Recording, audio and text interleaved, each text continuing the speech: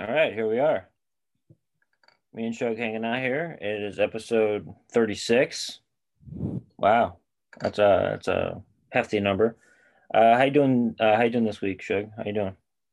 Man, I was doing great. We dropped a video on YouTube that was part. It was our intro from last week, and I went on Spotify today, and I couldn't find our podcast, and I'm thinking, I'm like, oh boy, like, did they take it down because of what I said last week about Andrew Yang? But come to find out, like, I guess like Spotify has some kind of issue with their podcast side of things today, and that's why you couldn't find Shook Me the Mooney if you were trying to listen to it today. Um, but yeah, like our YouTube, we're up and coming. We're trying to do things, and we got like a load of content. Like we last week we dropped a lot, right, Mike? Well, definitely Shug, man. You like to tell stories, so we have plenty of story times coming out. More and more coming because Yeah, I'm and they're scheduled. rehashing. Yeah, Yeah, yeah. So that's always out there. And then usually uh we just post like the segments, but now we're starting to do like our Instagram too. We're doing like our intros and outros just to get people who don't have they don't really just a little spice of what we offer. See the beginning, see the end of it. Wrap everything up. That's what we've been doing, and apparently some people are watching it now, and people are responding. yeah. Well, Apparently, we talked about Andrew Yang for clicks, but like the first comment they talked about, like me, my distaste for him because of his switching from like the Knicks to the Nets. And I'm like, all right, dude, like, like maybe you don't watch sports, so you don't understand. It's the same way, like, people will tell you, like, certain people could make a they could come to their own conclusion about you as a person based on how you shake their hand or how you look them in the eye and stuff like that. Me, I'm a sports fan. Mike's a sports fan. Mike's a wrestling fan. So I'm pretty sure, like, Mike, there's somebody who's like opinion in wrestling. You'd be like, all right, you feel, oh, that's what you feel about that wrestler, or you feel that person is better than this person. All right, so I kind of like, I could see what kind of person you are. It's also not like serious. Sometimes it's in jest. Like a couple of times this week alone, met some about like football because obviously it's NFL season, postseason, and then everything else is starting up now. So I mentioned something about like one team over the other. I'm like, oh yeah. It's an icebreaker. That's how people talk. Guys talk like it's an icebreaker too sometimes. And sometimes when we bring something up, doesn't mean it's like a be all end all. Like I shut you down if you like this thing. It's sometimes it's breaking balls. Yeah, and like to Also, me, I've been watching a lot of Sopranos, so like breaking balls is in my and like vocabulary this week. to me, like the thing with the Knicks and Nets thing is like he's like, all right, he got fed up with losing, and I'm like, all right, well, you know what? Like being a Knicks fan, you should be used to that by now. Like they sucked last year, they're probably gonna suck this year, they're probably gonna suck the year after that, but they're your Knicks. Like that should be the one thing. It's like, all right, somebody say something bad about the Knicks, like I'm like we're gonna get into argument, fight, blah blah blah blah blah. So like my thing is, if you're trying to be the mayor of New York, what if you be like, all right, well, we're gonna try to like improve like NYCHA, like the housing authority, but like the housing system, the public housing system is like struggling. So does that mean Andrew Yang's gonna be like, all right, well, they suck. So well, let's move our attention to like the Upper East Side and all the affluent areas of New York. Let's make those places better. And then maybe like all of those nature buildings, we could buy those out, just demolish them and make them into condominiums and stuff. So that's where I feel with him with like the Knicks thing. I'm like, all right, if something small like sports, like you don't have a strong conviction and a strong stance, and you're not loyal, like that tells me volumes about you as a person. And then the other guy, he's like, oh well, this is you guys is like most watched video because you put Andrew Yang in there. Y'all did this for clicks. I'm like, listen, first of all, in the video, the IG video, the intro last week, the YouTube video, at no point, Mike, do I even say this is Andrew Yang. You shouldn't vote for him. I'm telling you not to vote for him. Blah blah blah blah. I say Andrew Yang sucks. I'm telling you why he sucks, and I'm telling you why I'm not voting for him. Like, that's part of democracy. Go out, vote, pick whoever the Yeah. hell you want. Okay? And then the reason we posted the video is because we posted like every other video. We're posting it on there just to see. Maybe people will wander on there and they'll find it the same way they find my beer reviews, the same way they find the Black Seats, the same way they find or other videos like Abraham Lincoln, Always Sunny in Philadelphia. Like, we put it there, and he's like, "You did it for clicks." I'm like, "All right, bro. Like, well, me and Mike never asked you to be on here, but somehow you found this video, and you watched it, didn't you? Because clearly you're pressed." Yeah, and I don't think we ever said don't vote for him. We just said he's kind of a doozy. He's kind of like a phony, and he's less of a phony than De Blasio, Yeah, right? Kind of. yeah. That's And the like theme of the thing. he's a fan of an out of town team. He's a fan of the Brooklyn Nets. Like I said on And Twitter, also with like this, Brooklyn Nets wait, fans, they're only like some chick in Pittsburgh and some dude in DC. They're not even people that live in Brooklyn. yeah. So basically, when they moved, I guess it was like, my God, can you believe it's like 8 years already almost? But everyone who was transplants, which isn't, shouldn't that be a concern to you if you live in New York City?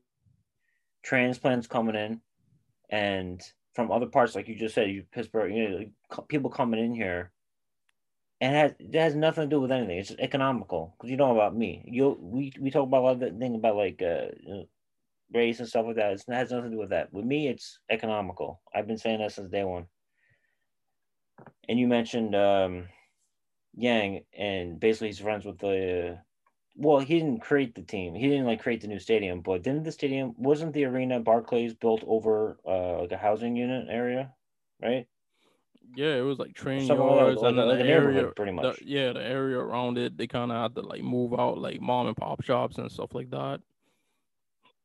Yeah, that's what I mean. And so like that. So basically, like if you like, you're not a fan of a team, oh, because they're losing, and someone like that, who is most of the people in politics now, it's like stock, like stock tycoons, like the Bezos of the world, a gang and everything, like where stocks are going sell, sell, sell, sell, sell, sell now, that whole thing.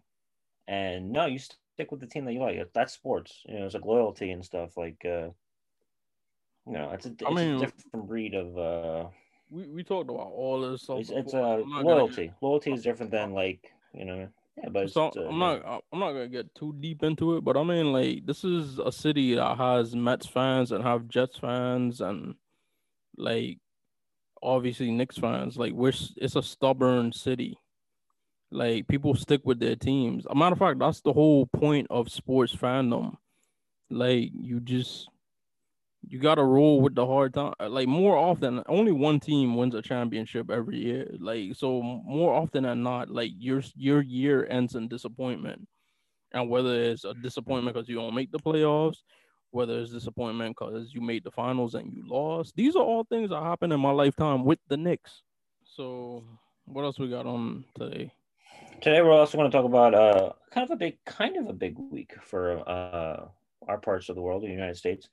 Our inauguration, 46th president of the United States, Joseph Biden, um, Kamala Harris, sworn in Wednesday, the 20th of 2021.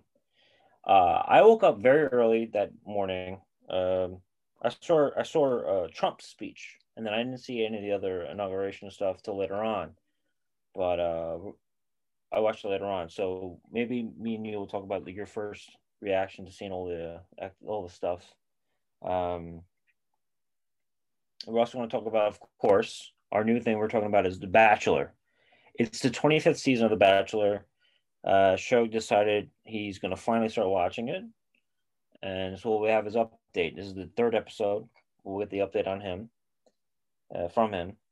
And also, we're going to talk about this new documentary on HBO Max, because bread and butter right now is documentaries. There's a two-part documentary about Tiger Woods, one of the biggest names, biggest stories in American sports history. We're going to talk about that today as well. Yeah, so episode 36. Episode 36. All right, so here we are. Joe Biden is the official president of the United States. He was sworn in this week as we speak. Kamala Harris is the first female vice president, first woman of color president, vice president. And it was an all-day affair. I heard a funny joke. Who do we like on Twitter? What he was saying was the tweet was when you get sworn in at 12 and you have to walk around the city for the next 4 hours until because your check-in is at 3 Good check p.m. it. I've been there. Yeah. I've been there. Yeah. It was just funny because like I didn't think they were gonna do a whole thing, like because I woke up in the morning. Your room's not gonna be very ready. Early. Your room's not ready for a couple hours. I'm sorry. Just check back in at 2:00. Like, come back to me at 2:00. We might be able to get you in. Because like the photos were like very like it was like a desolate area. It was just like waving, so it was just kind of funny.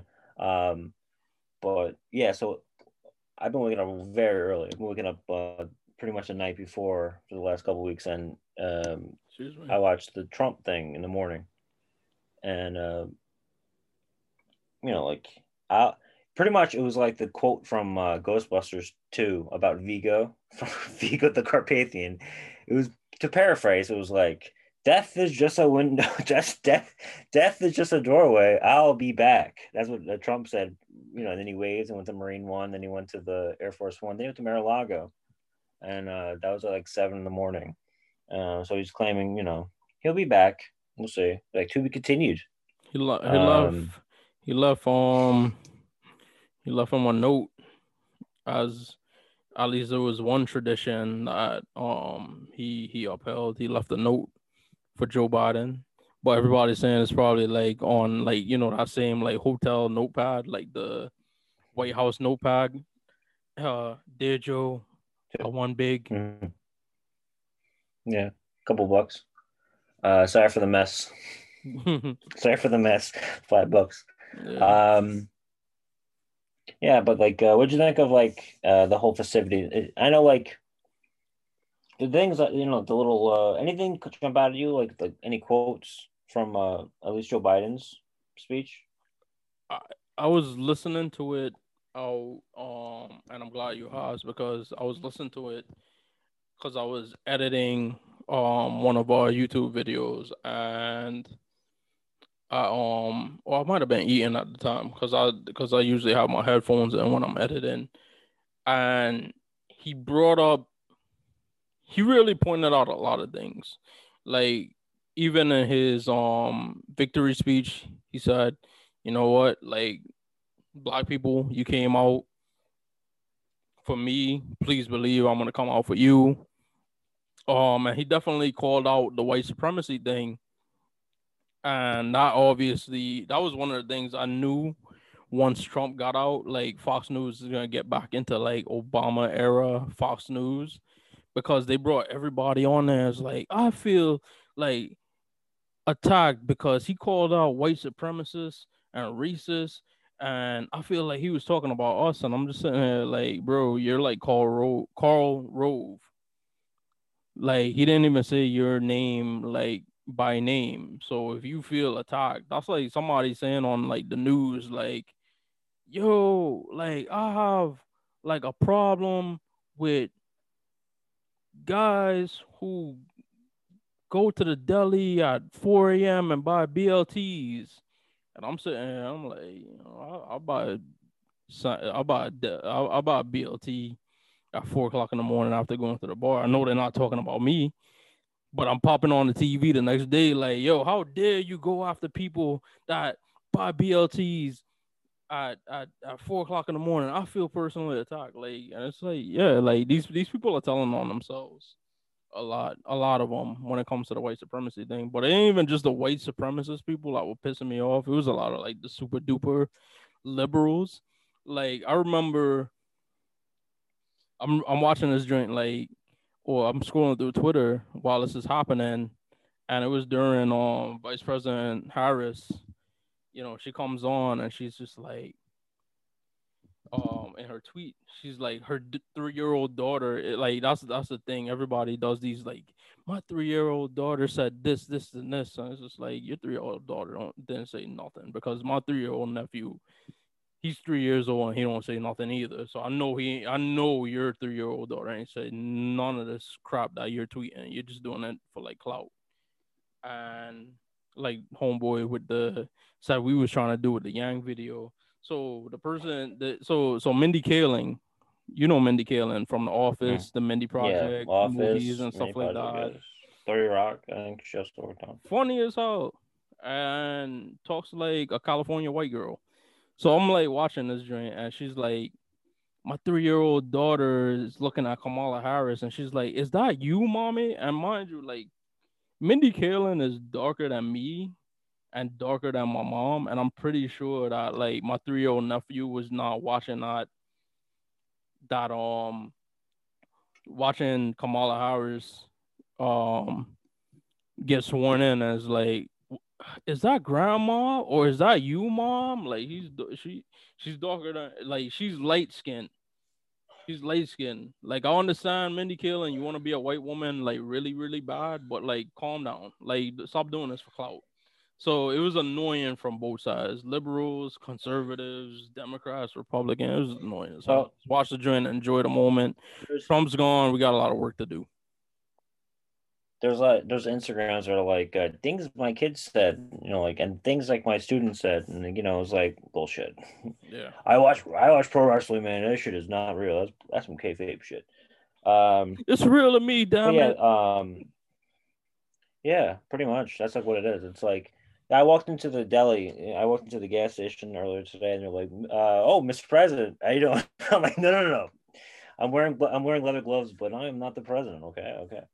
Uh, so I'm gonna do quotes from like all the speeches. Because you also had a lot of like you had like Biden, you had like Schumer, you had a bunch of speeches today, and to sum it all up, it was pretty much like kind of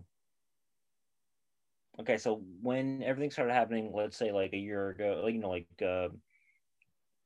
in 2020, coronavirus and all that, and also everything else that happened during the year, um, Trump basically was saying, "I'm not taking responsibility for it."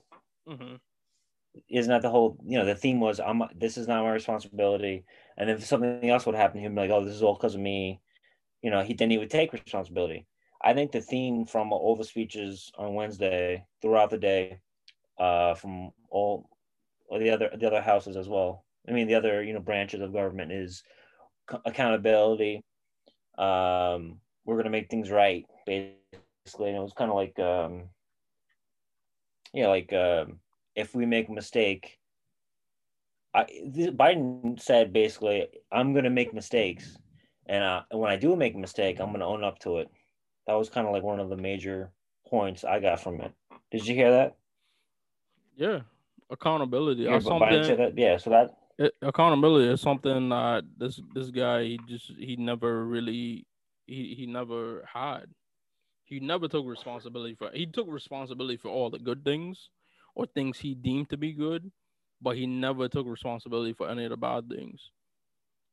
he took Uh, responsibility. He claimed things that Obama did that he didn't do. And then he said, "Oh, I did that." yeah, Like, yeah. Um, and another no, no, I'm not sure. Like, I don't remember this. Well, remember when Trump won, in between the election inauguration, Obama had him in the Oval Office because of course, um, I don't know. Well, basically, like he had him in the Oval Office. So Trump was in the Oval Office, and he was just like, man, the whole thing was Yeah, just sitting there, like listening to it's like tradition. man spreading, and just like It's tradition. Like yeah. I And it said it wasn't like last it's not week. like Bush and Gore. The only other people I never did it were him and Andrew Johnson didn't do it for Ulysses S. Grant. And then going far back it was Thomas Jefferson for John Adams because them two didn't like each other. Actually I want to get into that. Yeah, it was way different back then too. Though I think the other house would the vice president would be the other party. So that was way different back then. That would never Yeah. work now. Um, but anyway, so like basically, the famous scene where like Trump like nodding, he's like listening, and Obama's like telling him all this stuff. And they had the whole stack of like things of like what you need to do. Like, don't fuck up. Like, this is what you need to do. Just like do what you need to do whatever, but don't like completely whatever. Yeah, and Um, one of those things, it's important. One of those things is he handed him the pandemic playbook. And what did Trump do? Throw it in the garbage. And what are we in right now? A pandemic. the garbage. Mm-hmm. Yeah. Um, yeah, so Biden had that whole thing. He was saying basically accountability. All the ex-presidents were there, that are still alive. So, Jimmy Carter, uh, Bill Clinton and Hillary were there. George W. Bush and the Obamas were there. Yeah, the only person that Um, wasn't there is Jimmy Carter and some broad. oh, he wasn't there? I thought he was there. Some broad like Oh, called him out, and it's like everybody's like, bro, like he's 95 years old, and he was just in a hospital like a couple weeks ago, and Biden acknowledged that he gave him a call the night before the inauguration. Like, I was just like, why are you going after Jimmy Carter? Jimmy Carter is like one of the chillest dudes ever, and we talked about I it in just saw the him throw a gun. we talked Yeah. about it in the black seats in the I was just presidents. yeah. Black I was seats. watching all the presidents throw up like the first pitches and all that. Like man, he had a nice little curveball on him. Of course, the best George W. Bush had a perfect. Somebody said the only reason he's not dead is because Death is allergic to peanuts. There you go. Because remember, he had to give up his peanut farm, but Donald Trump didn't have Yeah, to give up nothing. yeah, Yo, yeah. like open up Fifth Avenue and Sixth Avenue, um, around Trump Tower. Give it up. We need to walk through there. Yeah. So also, Biden, Biden had his family Bible, 120-year-old Irish Bible, Celtic cross on it and everything. Thing was like It was like the hocus pretty big, pocus book. pretty stacked. Yeah, and like the eyeballs gonna pop out and shit. 20-minute speech. I guess that's pretty unusual. Usual. I mean. It was a good Oh yeah, speech. and then Really good speech. 26 executive orders in the first like couple hours Yeah, because the first day to you gotta freeze all the undo different Trump things. everything Trump did.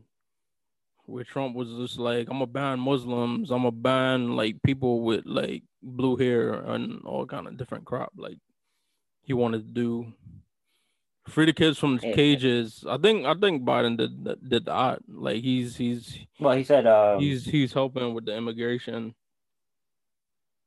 And the whole well, issue with immigration is just like white people don't want non-white people in this country. well, if they have money, then if they do something wrong, they'll switch. Yeah, and that's why like a lot of rich people of color. That's why I hate that term, people of color. Rich people of color, what did they do? Vote for Trump. Another weird thing is this. It's not a weird thing, I don't know, but okay. So I think I always talk about is despite how crazy it's been, compromise some way. But he said that basically he goes, if you say something derogatory or you say something to someone in my staff, I'm gonna fire you on the spot. So you can't you get now you're nervous that you're gonna like say something like what is that about? Did you read that part? Did you hear that part where he's like, I'll fire you on the spot if you like say something about someone else. But this is I like don't know. the I thought it Oval was Office. It might vague. be a little very vague, yeah. So that seems kind of like Yeah, I wagging the think finger and like, yeah. okay, I have to hear like the what does actual. that mean? I'd have to hear the actual quote Yeah. to make a judgment on it. Um. And then again, like if I'm going to make mistakes, he said, and a lot of things he said was he didn't say me. He said like a vague me, like us. Like he's basically saying that like I don't think I'm gonna make it, man. Like I don't think I'm gonna make it. Like he's like basically saying like not me. He's saying like us, which is interpret that the way you want. Well, that was your takeaway from it. What'd you That's get from it? your interpretation when he says like that when he says us, He's you old. think like he won't make it. No, it's just like I don't know. I think he is at this point. He's the oldest president, isn't he? At this point,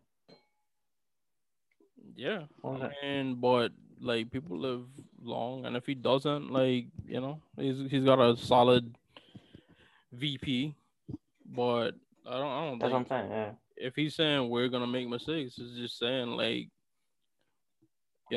accountability. Like if somebody on his staff does something wrong, and I think that probably goes back, but I still have to hear that actual quote. Um, Mm. he's saying like we're a team here. Like everybody in here works together. Like I'm picking people meant to do the job. Unlike Trump, where it's like, Who works for him? Oh, unlike it's Trump picks somebody people that that work for like him. pay, yeah, unless it's somebody that's like, oh, like you funded my campaign, so I'm putting you in this thing. Like if like, bro, if Biden worked like Trump, Chrissy Teigen would be like the Secretary of State, and like John Legend would be like the Secretary of like the Interior or something like that. Like honestly, like that's how That's Trump good. had it. No, Like remember, that's a like good point. Betsy He's a good guy. DeVos didn't He's a have good guy. nothing to do, had nothing to do with education. Like the guy, what was that? Rick Mm. Scott. Rick Scott. He's like the head of Rick like Scott's the. Florida. Oh, I'm sorry. But it was like the former governor of Texas. Like if he didn't like he ran like the EPA, and he's like in charge of some kind of like big like Mm. oil Yeah, company or everything was something to like like that. Yeah, and it's what is it was like wrong? me. It was like me, like it was like me, basically, like being like you picking me to be in charge of um, like uh, sanitation, and my whole thing was to like make money by throwing garbage on the floor or something like that. The Yeah, complete opposite. You know what I yeah, mean? Just be a slob. Uh, yeah, it was like the oxymorons. Like that's all. The whole thing was like to drain the swamp, and yeah. He just yeah, threw more gators in there, more like mud and like sludge in it. What else we got on that's there? poetic, man. On the thing, I mean, it's only well, it was yesterday. Um, we already have um someone trying to impeach. The articles of impeachment for Joe Biden came out today. Did you see that? Yeah, It was like that chick. She's calling. You know how it was an episode of South Park with the fair where they knew like the carnival people were like cheating with the carnival game, so they declared shenanigans. I don't know if that's a real thing. So that's what that lady reminded me of. And somebody said she looks mm. like the Denver Broncos logo. What's her name? Marjorie something of Georgia. She said they said she looks Yeah, like she's Georgia. I know that. 14th Congress, Congresswoman. she looks like the Denver Broncos logo, like the horse. And then somebody said her nose has shoulders. But yeah, it's like you just You always gotta be careful with that. You can't, wait, I'm not gonna say that. she was like I'm declaring I file the articles of impeachment. Like you have to have actual charges, miss. Like to mm. impeach somebody in government. But it's gonna be Yeah. the So nonsense. It's like I said to you last week. Um, the precedent. Like, is this where we're going? Is this where we're going as a country? Like everything, single thing somebody does, like that's the crap right there. Because they're gonna try to justify that by saying like, oh well, Democrats were trying to like impeach Trump. It's like, no, they did an investigation into Russia and Russia meddling into the election, and we've already had all of this um court stuff gone through since the election that they haven't been able to prove, because there is no kind of like, election fraud or any of that stuff going on. At the end of the day, it's a pandemic. People were voting by mail. They counted the mail ballots last, and they counted the day of ballots first. And Trump asked, or he forced the different districts and the different election um what's that election committees and stuff like that in the different states, that they, because the Democrats, they wanted the mail-in ballots to be counted as they came in, and Republicans blocked that. You know what they did? They wanted the day of ballots counted first. So of course, the day of ballots, all of these people that don't want to wear masks, don't want to social distance, don't care, think the coronavirus is like Tinkerbell, is just like a fairy and fantasy world. Those are the people that voted for Trump. So when you count those votes, what's gonna happen? It's obviously gonna be more Trump than Biden. Then when you count the actual people votes who voted absentee, like myself, what are you gonna find? A lot more Biden votes, because a lot more people, they care about their health. From day one, Trump didn't care about anybody's health. You heard him on those tapes with the guy from All the President's Men. What happened? He said, Oh, and well, we there's we're also gonna we hey, don't want to panic people, blah blah blah blah blah. Like, we're gonna keep this to ourselves. Blah blah blah blah. That's you Trump. actually you He actually made took his me off bed. He's guard. sleeping on. He's sleeping on it.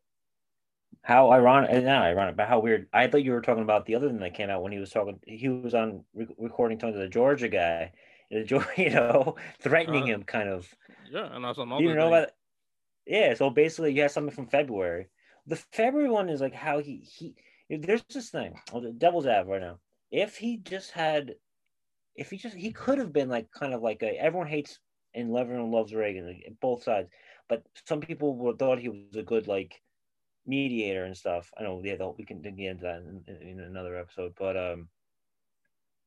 he could have like been this whole like non.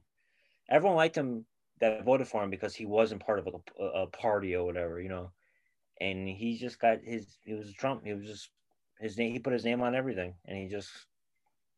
That's not America, man. It's like that's not it. We just talk about the 1776 thing. We don't want a freaking king. Some people do, but most of us don't. Yeah, the last thing was I had something else to say about that, but I forgot now. But politics doesn't have to be a raging fire. Every disagreement doesn't have to lead to a total war. That came out to me. That was a good little snippet of the speech, Biden. What I always say is try to like come to terms. Like find a medium, a happy medium. Mm-hmm. Even in a time where things are crazy. I've been saying this since day one of our show that it's always a compromise. Like we're try to get back to that, because this whole America thing is a crazy thing. We're not homogenous, like we're not. This has never happened before. Like all these different people and like ideas in one area. So Yeah, and like physical and also ideological. and like the last You thing know, I'm gonna say is, like, I know like Biden has to do all of this. Like, we gotta reach over to the other side, and we gotta end this divide in the country. But I mean, like, listen, these people just stormed the Capitol.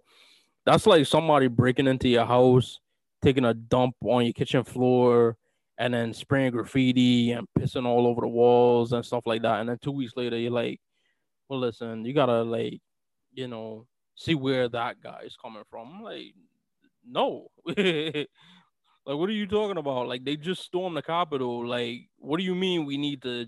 Like, it's funny as hell. Like, why is it always like the Democrats or the liberal side that has to kind of like concede and like acquiesce and try to make peace with the other side, especially when you have a president for it's the just smart. last 4 years. and then some. Everything bad with this country, he blamed Democrats, the left, this, that. Like, it's not on us. I think like 70, like a majority of the American people in the popular vote, a majority of the people in the electoral vote, both of those things let you know who the majority in this country is. And it's about time that that other side starts acquiescing to us. Ugh, I don't think it's gonna happen, but yeah, Well, don't it's let it happen. 75. Don't let it happen. You know what's gonna happen? There's gonna be a whole generation of voters that are 14 now that are gonna be 18 in the next election, and then that are 10 now that are gonna be 18 in the election after that. So like I keep saying, the Republicans in general, they need to get their house in order. And if you're gonna have this two-party system, you become Trump's party, and you gotta live with that. And it's going to be um left to be seen whether or not they decide to fix themselves and turn themselves back into that party where I could talk about, like I talked about in the block seats when I'm like, well, I would invite John McCain to my house. I would invite Mitt Romney to my house. I would invite George Bush to my house. Like, I wouldn't invite Donald Trump to my house. So maybe the next person that they put up against Biden, or if he doesn't choose to run for re-election, puts up against Harris or whoever the Democrat nominee is in 2024, like, you got to make that person at least somewhere close to the Republican Party before Trump poisoned it. That's my opinion. I'm not saying that's fact. That's how I feel.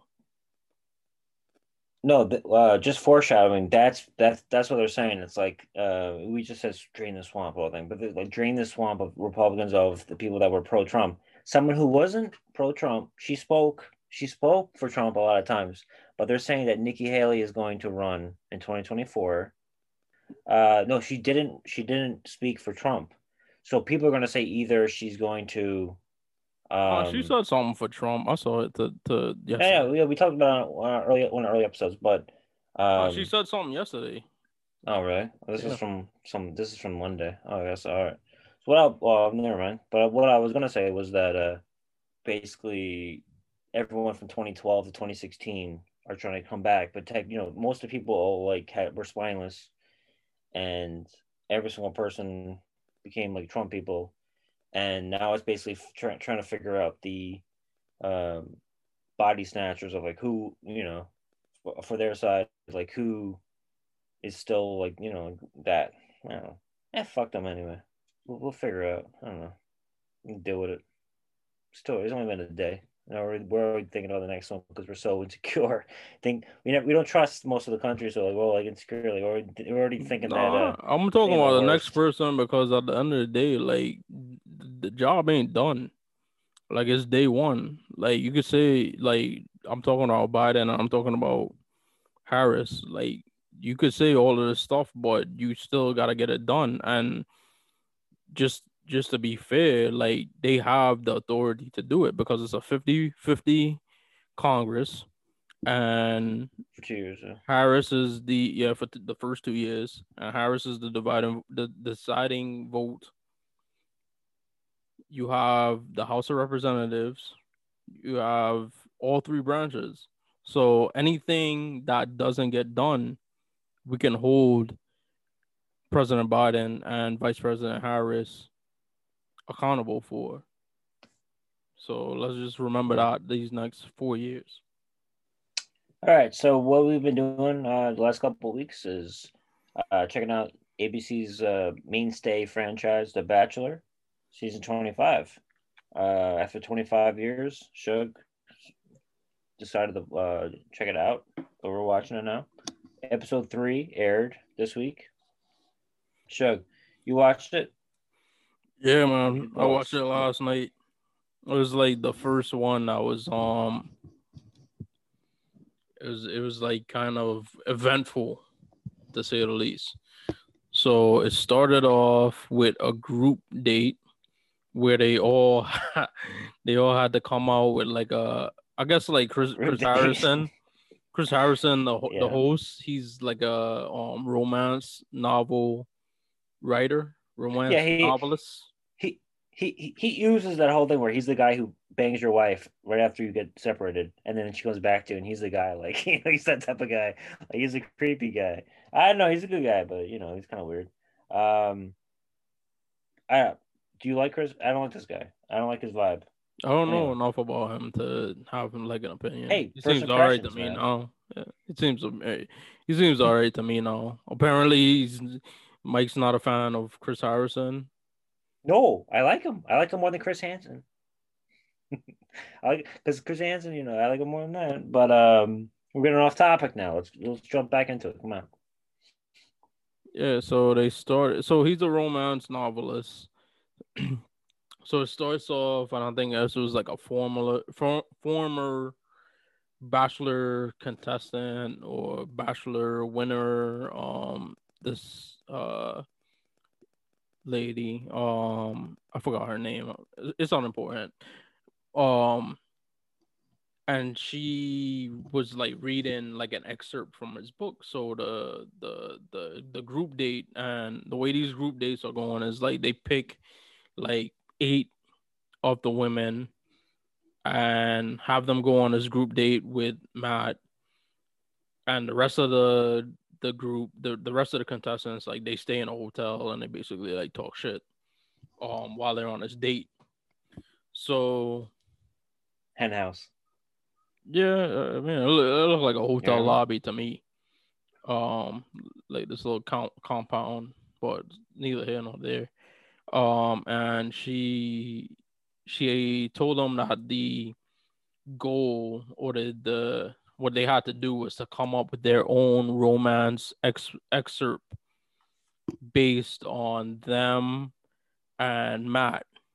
So everybody came up with their little like um thing. Of course, they had to like bleep some of the stuff out because it was like explicit. Uh, but what do you think about that part, Mike? No, I was saying it was a hen house. Like when like the cock's out and all the women are like left by themselves. They're all bickering. That's what I meant by that. I meant yeah, it's a hotel. I meant like they keep all the other women there so they can bicker. Um, no, but yeah, we talked about a lot about fan fiction and like erotica. Um, I'm not a fan. I think it's weird. But remember we talked about shipping. It's kind of like that, where like you come up with things. I know that. Who is which character? Um, well, basically, I'll say like the girl Sarah, right? Mm-hmm. She's kind of the one that was like, everyone was like focusing on the way they edited it was like they were focusing on her. Yeah. Like they're saying the old women are jealous of her. That's the way it was presented. Yeah, because When we were watching it. she went on the little biplane with him. She had the date afterwards. I think he kind of spent like the most time so far with her. I think the second most time he spent is with Bree that we talked about last week. Bree was a deep conversation, but like the date was very, very like because it was like kind of the first date, so it was kind of like at an outdoor event. Usually, hey, let's go on a first date. We'll do a blind date, do like a rock climbing thing, things you don't really get too serious. But shit, that went serious out of nowhere, and then they started talking about serious shit. So this one was more like then everyone's attention was towards her. Uh, very different, which I guess that's the point of the show. Like he has different uh, interactions with because everyone's different. Oh, so then we Uh, also have to like begin with the first part because it does go with that since you brought up Sarah. So, like I said last week, the episode ended on like a cliffhanger during the rose ceremony, mm-hmm. and Sarah had received her rose, and then she like fainted in the beginning of this episode, and a lot of the girls in the house were like mad at that. They were like, "Oh, all right, like you got your rose already, so it's kind of like nerve wracking for the rest of the girls who didn't get roses yet." That she kind of like took that attention away, and then on top of that, of course, Matt being like the guy, like any of us, if we was the bachelors and one of the contestants, um, whether you're close to them or not, like you'd run over and be like, "Are you okay?" Blah blah blah blah blah. So the rest of the girls in the house, they took offense to that. Yeah, absolutely. It's basically like getting double time, and double the amount of camera time too. It's a TV show. Um, but yeah, what's your the next thoughts on your on the episode? Like after that. Yeah, so this is kind of like a personal observation. When you talk about like the hen house, the girls that were, because it was like during the day, so it's kind of like the girls didn't have to get like if you weren't going on that group date, you didn't really have to get dressed and stuff like that. So they were kind of just like kicking it, and they were just wearing like their like sweats, and they were kind of like dressed down and stuff like that. And I was like, wow, like all the girls. I was like, all the really fine girls on there, they wear glasses, and I don't know if I said it on the show before. Like that's my thing. Like I like girls that wear glasses. I also like, girls that's like, pretty plain and stuff like that. I got like that natural beauty. So like that part was really like That fun for me when they, would bounce back from the group date to in the place, back in the hotel where these girls are just kicking it, and they like, to me they were gorgeous just in their like, sweats and wearing glasses and stuff like that. I think that's like fine. Like that's it though. That's like the a fashion now. It's like it looks like they're just like walking around with their nasty ass sweats that they've been wearing for weeks. Hey, they probably been wearing them for fucking a week straight, but that's not the look now. I think, but it takes a lot for them to look like that, even in that state. That's the whole look. Like they dress like a 45-year-old mom in like 95. Like that's the new look now. You Mm. know. Yeah, feel good though. Yeah, and then so Sarah's whole thing, like she kept on getting pulling Matt to the side, and she's kind of like, well, first she says like, you know, she's not like used to seeing somebody like she's interested in and has a connection with, like them talking to other girls and spending time with other girls and other women and stuff like that. And I'm sitting there and I'm looking at it, I'm like, you came on a show with 32 other women trying to get the same guy as you. Like, did you not think this was gonna happen? Did you not mentally prepare yourself for you know, the, Experience. 90% possibility that the guy on the show, even if you're attracted to him, might be attracted to somebody else? Like at the end of the day, like you're a contestant. Like the show is about him and him trying to get to know everybody, even if he gets to know you and like you. And I think like Matt really, really liked her. And but at the same time, like there's a lot of girls in the house, like a handful that he seemed to have had like a genuine connection with. Yeah. I'll give my point of view also from the TV presentation. I think maybe like if you get the answer wrong, to like pick her. Like the not the that psychological thing. We're like, all right, hey, if see these two guys and like one guy is looking at her, that whole thing. Um, a lot of these women seem jealousy is a main thing. That's from a TV point of view. So conflict is what they want. So what about Serena?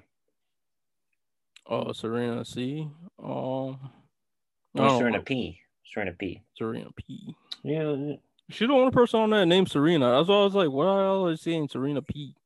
Oh, no, no, no. I Wait, don't know. wait. I'm bugging. Wait, wait. No, I'm lying. Nah, she is the only person named Serena. I'm thinking of somebody else. Yeah, but for Um, some reason they call her that. But she got the one-on-one date. No, I think it's a Serena C. She's like the Asian one, and then Serena P is the one from like Toronto. Oh yeah, I noticed that there was That's one where I from messed Canada. up. I had a little overlap. Forgive me. I thought the So Toronto one was Asian. nah, she was from like Maybe California, not. like San Diego or Okay. something. But Serena P that he went on the date with, she was cool. Like I liked her. I liked her vibe. She's on my. I think I like had like like an overlap because I think yeah, it's Serena C and Serena P. So I like both, but I really got to know Serena P. She's from Toronto, kind of like a petite chick. She was the one that came with the stepladder in the first episode Mm. because I think Matt he's like 6'5", 6'4", and like she seemed like she was like 5'2". Yeah. So I think they had like a really like nice little date with the like donkeys and stuff like that. That was interesting. So yeah, she's on my thing. I gotta make a little adjustment to my notes.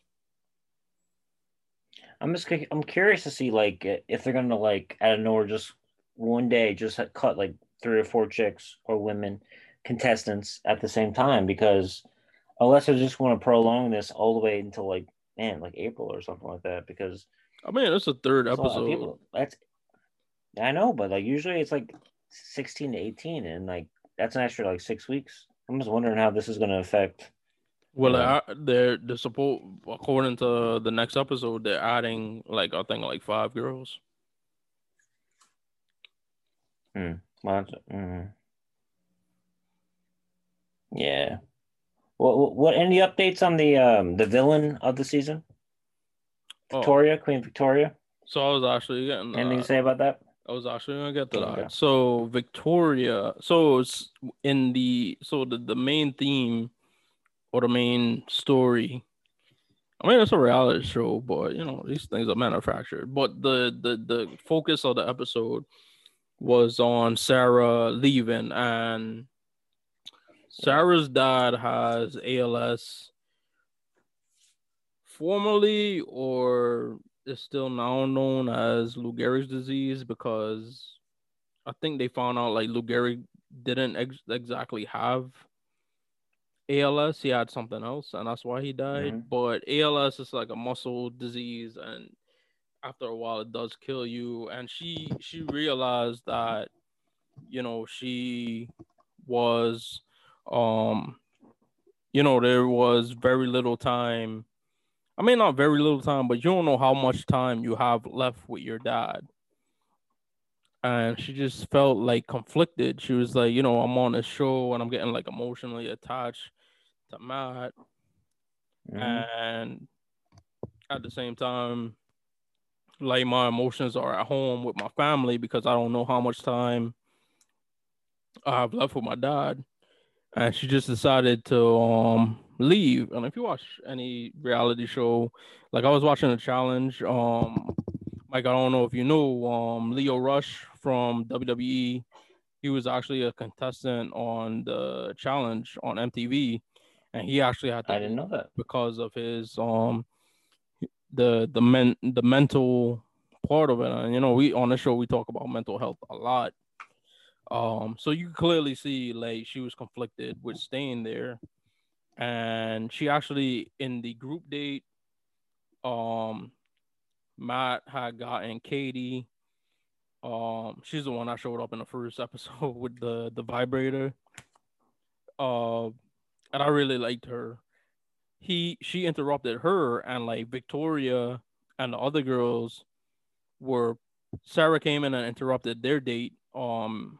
Matt and Katie's, and Katie left, and then the girls, obviously led by Victoria, Queen Victoria, they were Hmm. pushing her like, no, that's your time with Matt. You better go in there and get her. I mean, you better get her out of there. Blah blah blah blah. So she goes in there and gets out, and then later on in the latter part of the episode, um, her and Sarah talk privately, and she tells Sarah like, you know what? Listen, I lost my dad in 2012. But so I understand what you're going through, and oh, like you have my support. Like family comes first, this and the third. So I thought it was like cool that Katie had that one on one with her. But she ended up leaving and going home. But then when it was announced that like she was going home, like Victoria was like, "All right, bye." Like, and I like she was clapping, and I'm just like, I said like poor taste. Like she's leaving because like she misses her dad, or her dad, um, is he's got this disease that kills you, and she doesn't know how much time. And I just thought that was like an extremely like poor taste. So Victoria continues to be Yeah. the conflict. Yeah. Well, what I said on our previous update on the Bachelor was saying that is she doing a character, is she doing a shtick? Because I always come from that whole TV mindset. And then not to drag someone in the mud, but today, like they're releasing all her like previous mugshots and shit Yeah, like I that. seen Like that. she's had a history of like crazy behavior. I So seen may that. you know what I'm saying? Like doing a bit, doing a bit, or are you just you think you're the hero? If you think you're the hero in this situation, but then at the same time, maybe they know they're doing a shtick, so now we talk about her. But I think some people are just a little nutty, you know. Yeah, So I don't man. know. Boy, It's she's definitely not the she's the the not the she's the antagonist, and producers are actually saying that this is uh actually like not even because of like there's like less things on TV right now because things are back in production, yeah. but like ratings are up. Like there were Oh, people I'd heard that nervous, not nervous, but they were saying I had like heard that it was low, the ratings for the season. it was a low.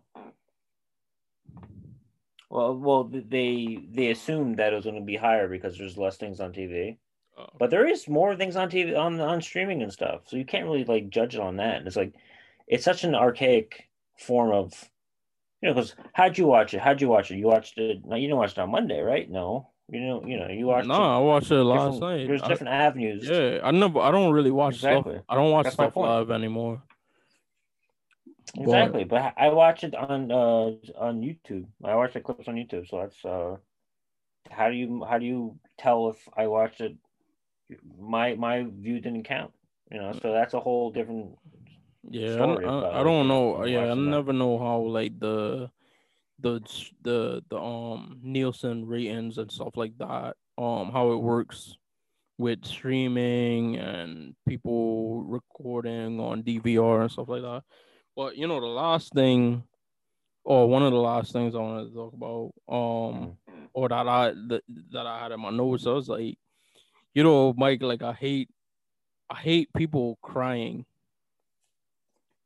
Like unless somebody died, I don't think unless somebody died or you're in like extreme pain, like why are you crying? Like, but it was a lot of women crying, and I always like that's one quality in women I hate. I don't like not in women in general, not in women in That's general. ironic And because I there's don't like someone women. I don't like women that cry a lot. Like I'm not saying that women cry a lot, but I don't like women who cry a lot. all right. Um, I think if I'm actually really really sad, I wouldn't cry. I don't, I would just be like, I can cry. You know what? I be as a man, I'll tell you that I only cry if it's like I'm thinking about something as a kid, nostalgia stuff. If I'm watching a movie and I'm like, I remember myself as a kid, I'd be like, I start crying. But if something crazy happened, I'd be like, fight or flight, fight Yeah, or flight. If I think something, I get more like adrenaline gets pumping, and I'm like, let's go or let's do something. Like I don't retreat. Like I'm more like, crying is more like when you're by, the yeah. retreating thing. And it's like But that's different. That's different. one of the things I got on Matt is like, oh man, like he's always like trying to like make trying to make them feel better. But I'm thinking to myself, I'm like, yo, if you was on a show with all of these women and like they started like showing emotion and stuff, they started crying or look sad or depressed and stuff like that, like like as much as I don't like women crying, like I'll be like, oh, like it's gonna be better, blah blah blah blah blah. Like, I would be doing weird shit, man. If I was on Bachelor, I'd be like, all right, guys. I would do like fake mugshots of of myself, like how I said how Queen Victoria had mugshots, like leave them out in like in different areas of the house, and yeah, if they notice like he was arrested for what, and see if they stick around. I'd be doing weird like psychological shit, and, uh, like I'm tormenting them like, um, just weird shit like that. Nah, no, I'm but good. I was like I would like they should have me on it. Like I said, every episode is gonna be me, like subliminally trying to like put myself off for the Bachelor. But I was like that first when I'm watching it, I was like that first like group date. I was like, my first date, I'll walk in, I'll be like, all right, we're shooting a porn. But then I'll be like, nah, I'm just playing, like just to get like a laugh out of them. I'll be like, nah, like this is a bed, like I'm planning to wake up with you for the rest of my life. So tell me how you like wake me up in the morning, and then that would be like the first group date. But who Yeah. knows? Maybe, Oh, maybe it hey, won't. you're gonna guess you're gonna that's actually pretty good. Hey, psychological, man. That's some deep shit, man. That's some deep shit. Um, But hey, man, but then like you could always be like, then when you're like making like, hey guys, we're gonna have a pottery contest, whatever. And then when you like you're holding the pottery and you go through a small like foyer and you're like, I wasn't kidding. I'm gonna fucking shoot in the closet, okay? Like, you can always say, no, I'm kidding again. I'm kidding again. Kidding. I'm kidding. And then you always be like, if they're into it, then what's that from again? Oh yeah, if you ever seen the movie "Don't Tell Mom the Babysitter's Dead," yeah, one of the greatest lines favorite. ever. I love that. I love that Yeah, movie. so Applegate. he goes, Yeah. yeah. So oh yeah, we were talking about this. I forgot. Yeah, so he's like, oh, hey, like he's the guy's picking up Christian Applegate's character's boss, who they've been on and off with for years. They're both professionals. They're older, and then he hits on Christian Applegate, and he's like, hey, let's go out there, like if not, he goes like, hey, let's do this, he hits on her and stuff during lunch, and he basically says, I date other women, and if not, I'm kidding. You should try the whatever. Very tender. What's the exact quote? Oh man, I should know this by heart. Try the steak. Very tender. I But gotta he's like, watch if that not, damn I was movie. kidding. I haven't seen it It, in a while. you know, I'll clip it in right now. I use that before, but it's like basically saying, um, let's have sex together. Then he goes, or if not, I was kidding. He basically says that, you know. Yeah. Try the whatever. Very tender. I'll send it to you right now. Yeah, Ugh. but my last thing is like if I was Matt, I'm not saying me and Matt have the same taste in women or we look at the same we look for the same qualities of women, but like my number one in the first episode, I think she kind of went down in the second episode, but in the third episode she went back to the top of my rankings. Like Katie, if I was on that show, I'd have picked her. Like, show would have been done. Like, I like her. Like, she's awesome. Like, she showed up the first one with like the vibrators. Like, I've been in quarantine for 14 days, and I had to use this to like preoccupy my time. Blah blah blah blah. And I would have been like, yo, that's bold and it's funny as hell. That shows me that you got personality, and I don't, not many women are funny to begin with, and she's rare in that regard. And then in the third episode, like talking to Sarah and being like, listen, like my dad died. Um, if you need to spend time with your father, like you should go home. But if you stay here, you have my support. Like that spoke volumes about her to me. I don't know if that's what was gonna pick, but like so far, 3 episodes in, that's what I like. Well, the whole thing with Katie, I get it. Girls are funny, but I'm already thinking about myself in the future. Let's say this actually like if I'm with her and we have like a little scuff and I'm like making something like I'm in like the kitchen and I'd be like, how many fucking dildos you on, huh? And I'd be looking all weird with her, like, huh? Because like in my mind, men are insecure.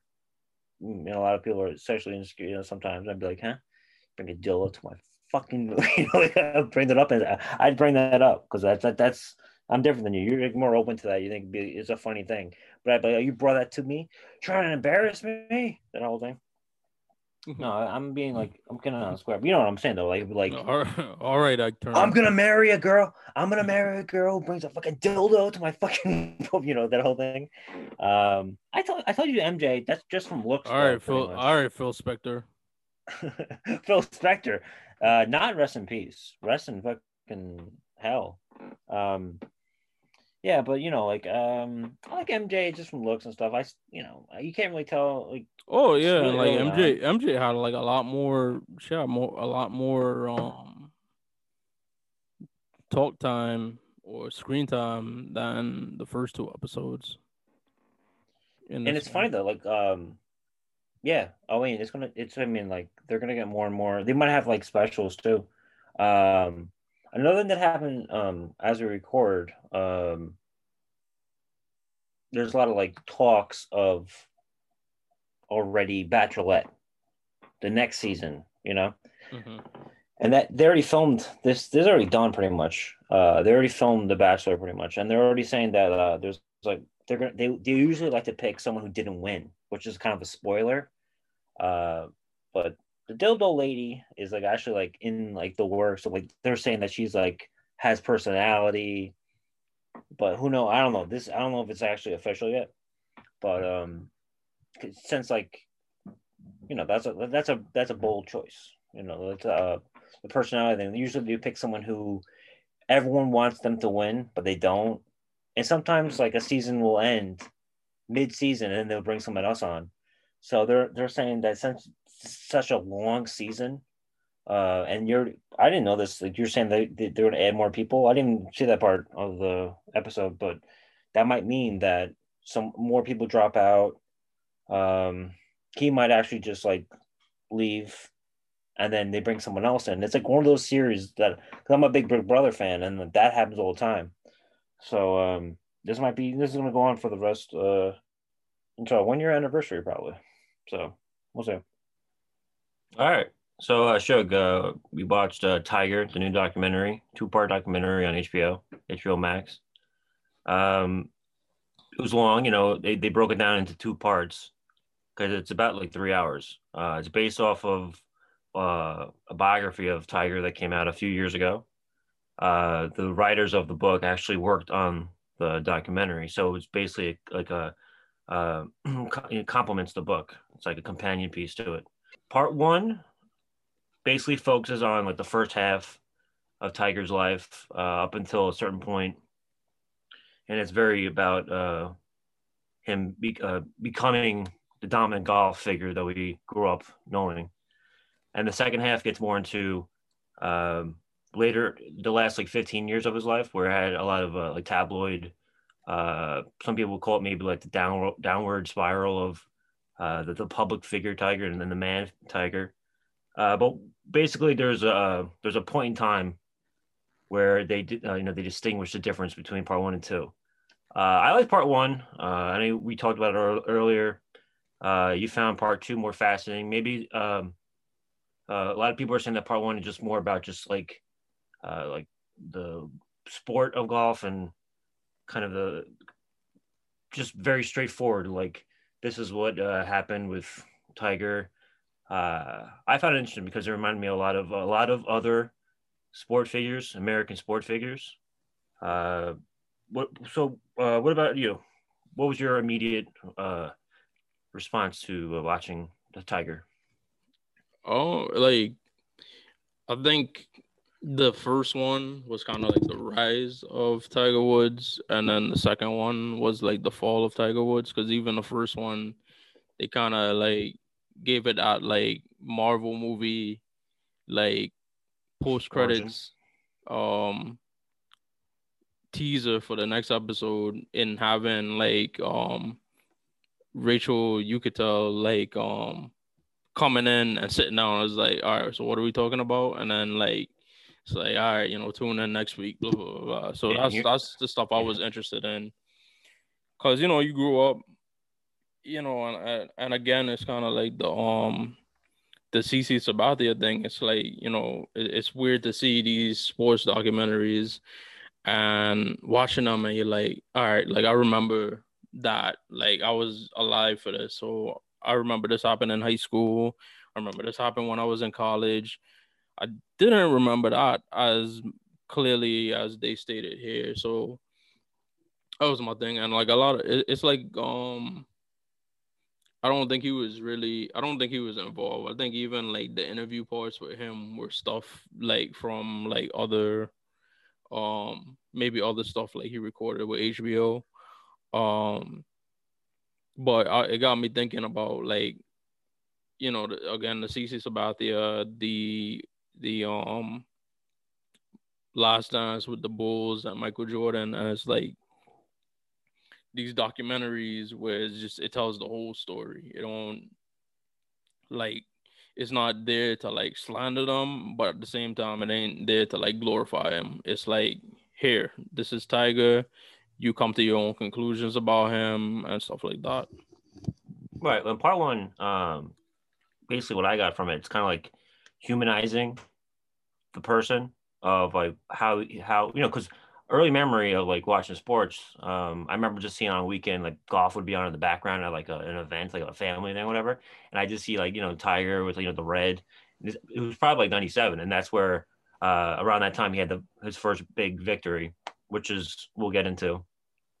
But I also remember watching like SNL, the Weekend Update, and they talked about Tiger and his dad, and like a lot of the jokes was that his dad would be in the background, Earl Woods would be like watching, and then they kind of were saying that he's kind of like the mastermind behind him, which in the first part when you watch, basically they're saying from when he was a toddler all the way up to that climax of him winning Augusta, the Masters, was kind of all the plan. They keep talking about the plan, and the plan kind of dictated like his whole upbringing, and maybe that foreshadows what happens later on. A lot of people who grow up in that environment, not even like celebrities, just people who grow up in, like I compared it also to people who from like day one are like, okay, she's going to be a cellist, like, so, or an Olympic mindset, like the Eastern Bloc during the Olympics, like a prodigy,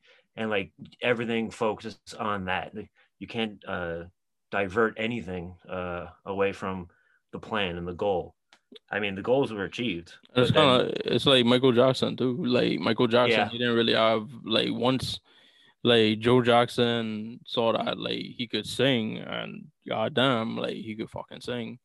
I think we all know that. Like he didn't really have a childhood, and that's why when he grew up, like he kind of tried to get in all that stuff that he missed out when he was a kid, and that's why it seemed like weird as shit to us, like seeing him do it as an adult. But he was just like, I missed out on my childhood. And I think like with Tiger, you can't really like defend infidelity or give like reasoning for infidelity, but I think the fact that like he wasn't able to have, like they had his high school girlfriend where like they were dating for like 3 years, and like they abruptly ended on his he abruptly ended the relationship on like a letter to her that when she read it out loud, like it seemed like a letter that was like prepared by like him, his mom, and his dad, because I think like he came home from college and like his parents were like furious that like he spent 3 days with her before coming home to them, and then they were like, all right, like, you're too attached to this woman, like you're still you like, because I think he was still an amateur then, he wasn't even on the PGA tour. I think it was like freshman or senior, first beginning of college. Yeah, so they're looking at it. It was like, all right, you're too attached to this girl. You know what happens. you're gonna get her pregnant, or you're gonna want to marry her, and then you want to quit this golf thing. So his parents are really like controlling. And the thing I didn't really see in the first one, in the first part, was like, they kind of mentioned like his mom a lot, but nobody, they didn't really like give her like too much attention. The only thing they said was like she was kind of like the disciplinarian, and like Earl was kind of like the, you know his buddy, like his best friend, and stuff like that. Yeah, he had a lot of roles. His father Earl, like the dynamic was he was buddy. He's also he was a father, and he was also his teacher. It's like three roles that's usually someone in that type of upbringing. When that force isn't there anymore, like things go awry. You can see things. His maybe his focus was lost when in part two it's post his father dying. That's kind of where they like delineate, like they break it down kind of like that. And because that was 2006, his father died, and then the tabloid got into it in like 2009. Yeah, and then And they also mentioned like their relationship in the years preceding his death was kind of like strained. Like he kind of started to see Earl for, I guess, man, like, like when you're growing up, like you see your parents in like, you know this, you put them on this pedestal and stuff like that, and you only see the good things about them. And he was seeing like his dad going off into this van or whatever, and having sex with these random women when they were away on golf tournaments and stuff like that, and you kind of like ignored it. But then when you become an adult and you're like, oh, all right, now I understand what was going on. Like, okay. And on top of that, you're controlling my life, blah, blah, blah, blah. And one of the things he said was like, or what a family friend said, that was said by Tiger to Earl in like this big argument that they had, was like, I needed you to be a father and you weren't a father. And I think what a lot of people, it sounds like you don't want to have like a distant relationship with your children, and you don't want to have a distant relationship with your parents. But at the same time, you can't be your parents can't be like your best friend. Like they got to be your parent. And I think that's where he that relationship was lacking, and that's why, unfortunately, at the time of his death, like they weren't as close as they had always been, because he started to see the bad parts of his father. right. And going back to the letter, it felt like a precursor to like a press release that they would like. That was like it felt like a press release that they would send out, like regarding like something that happened, like eventually with the National Enquirer and everything, like the press release that was made and sent out. It felt very very uh like even when he was an amateur, and even when he was still like adolescent, everything was like leading up to being in the spotlight. And with the father, later in the 90s when Earl started being more brazen about like his affairs and stuff, it's kind of like Tiger had to do the same thing that they did with him when his relationship with his girlfriend was getting in the way, where he had to compartmentalize now. Tiger, he had to like cut you off. Now you're out, Yeah. yeah. And he did that with like his wife. Okay, I need you this time. He's very controlling, very, very, Yeah, yeah, uh, yeah, yeah. Like he didn't know you're how my to like wife. divide Yeah. his time and his attention, And then and just like, still be yeah, like the best golfer in the world. yeah. So this is my golf time. I need you here. Like his caddy was like what something like a partner. I need you here. This is when I'm with you, okay? Yeah, With and I my thought wife, that I that need was your love. wow. And then Yeah, yeah, and then like with the girlfriend, she's like, be here in Australia, be here in Vegas. I need you here. And everything's very, very like self-centric, obviously, yeah. Cause I like remember him like firing his mm, caddy, and I remember that being like a big story. And like, let me tell you, like I never really was like a huge like golf fan. Like let me tell you, the way I got into it was when I was in college, I had my PlayStation 3 at the time, and we went to like GameStop and we got Tiger Woods Golf like 11 or something like that. And we would get together and we would play it like we would play it all the time. Like shout out my boy Shane, Chris, Callie, Cody, if you're listening. Like we all used to get together and we would play like like foursome golf and like play 9 holes. Like yeah, usually 9 holes because like we didn't have like time like that, and that's how I got into golf, and then I started understanding the game and I started paying attention to it. But when he fired his caddy, I knew that like people made that a big deal, and I'm thinking, that's just dude that carries his clubs. Like I didn't even know like you have like a specific guy for that. Like I always thought it was like each tournament, like it's whoever the venue or tournament like assigns to you. I didn't know like that somebody specifically have, but that's something I learned, and I remember it being a big deal. But then from hearing him, and it's like, yeah, like I knew this guy for 13 years. He was the best man at my wedding. We had a lot of like close conversations and stuff like that. So, he said, Tiger, I'm talking about, he needed some time off because I think like the overall theme of the whole thing was like Tiger's like this golf god, and gods don't, you know, they don't have they don't feel things like humans, and they don't deteriorate like humans, and like Tiger's body started to like deteriorate, and you come to find out um part of the reason for that was because like for some reason he was like training with like Navy SEALs, and they were like basically beating the shit out of him. um Well, and it's because it wasn't also they said maybe a form of him trying to bond with his father after he died because his dad was special forces, I believe. yeah. So obviously a lot of the training he had growing up and his upbringing was very very military, military fathers.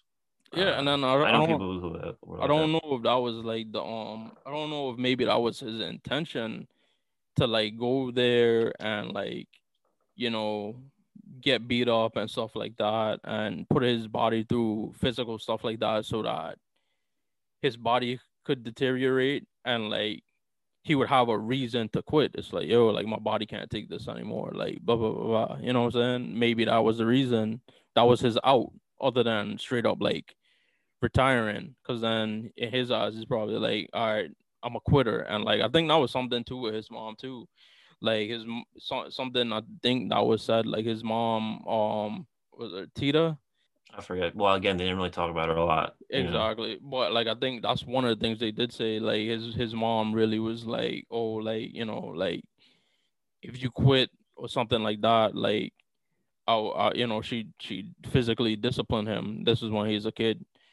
um But yeah, he needed time. He told the caddy that he needed some time off to recuperate, and the caddy was like, "All right, cool. Just when you're ready to come back, like let me know." And then a couple weeks later, another friend of his requested him to caddy for him at a tournament, and for whatever reason, I don't know too much about golf, so I can't speculate. Tiger said was initially fine with it, and then just about when the guy was getting ready to leave for the tournament, he was like, all right, like if you go, like you're fired. And suffice to say, like the guy was like fired. I mean, and he said that wasn't even Tiger. I told him not. It was like Tiger's people. So it's like, it's like if me and you like did this show, and I'm like, all right, Mike, like all right, I'm moving out, right? So Yeah. if I'm like, Mike, Yeah. like we can't do the show this week, like going like just wait for me. I'm gonna do something like wait for me, and then when we come back, we'll start again. And then like you find somebody else to do the show with, right? You do the show, or I find out that you're gonna do the show with somebody You else, find out. and I hit Yeah. you up, Yeah. and I'm like, or you tell me that you're gonna think, and I give you the okay, Hmm. and you do it. No, no, no. I give you the okay, and just about when you're about to like set up and turn the show on, I'll text you and I'm like, Mike, if you do this show with like this other guy, like I'm done. Yeah. You know what Well, I'm yeah, saying? I get it. That's funny. But with the caddy thing, um, yeah, that was weird. Not weird, but it was kind of like caddy swapping. Yeah.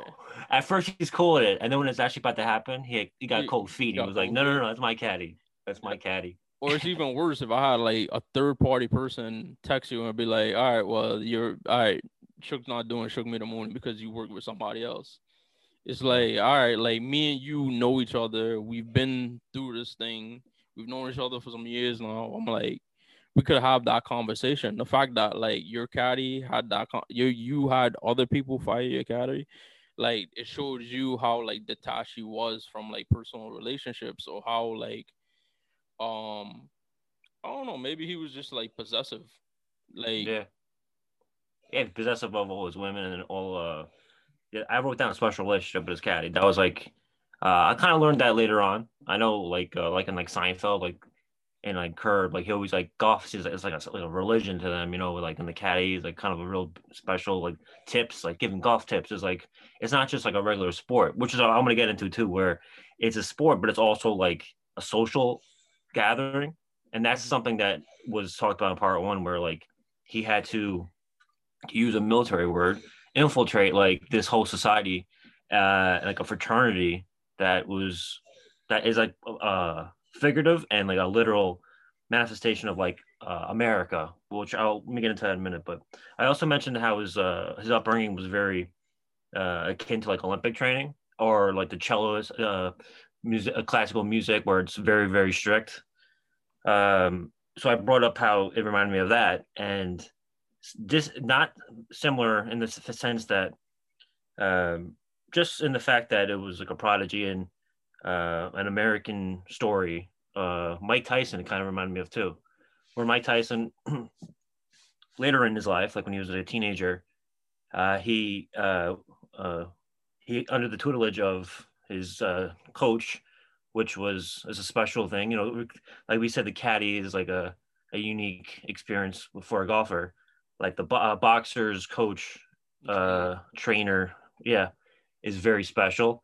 And when Mike Tyson's trainer passed away, he changed. Like that's kind of like where like Mike Tyson was like the golden boy. Everyone loved him. Oh, Mike, that. And then at one point in time, like we made a part one and part two of him, it would be post that, and then kind of like everyone kind of saw him differently, and they kind of call that his downward spiral, Tyson.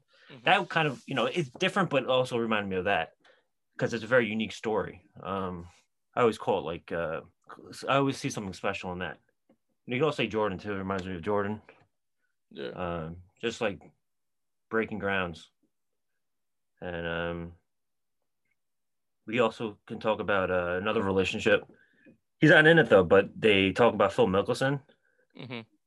And I didn't realize that Tiger was from California.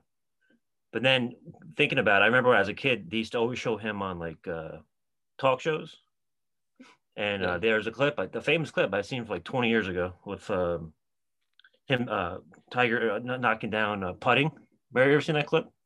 Like prior to this, they used to always show that, and it's kind of like the his first appearance in the public eye, and of course because it was like Southern California, and Mickelson was kind of um, another target where it's like, all right, you have to overcome this, and he beat him like it was kind of like a goal, and he has a whole list of goals, and he does them all, uh, and then from there, where do you go? And it's not like a sport like basketball where at a certain age you retire. There's people that play golf until they're like 80. Like Yeah. what's his name? Because like his goal was to break Jack Yeah, like he Nicklaus's played until he was like 80. record of majors, and Tiger as of now he has I think 15 or 16, and the goal is 19. Like I always remember when I used to watch Sports Center before I used to get into golf. I mean, before I actually started following golf like casually. Like I do remember him talking about the number 19 like a lot. Like he kept on 19, 19, 19, and everybody's asking him was like, because I think it's four majors, right? It was like the U.S. Open, the British Open, the Masters, and then the first one. There's a fourth one, so it's like there's only four of them a year. So you're lucky if you win like one. So Tiger in his first couple years, like he was knocking them down like it was nobody's like business. But okay, I got it. It's the U.S. Open, Open Championship, PGA Championship, and the Masters. Masters is, I think, always kicks off the season. I think it's in April. That's always like the first one. Yeah, it's usually on like Easter.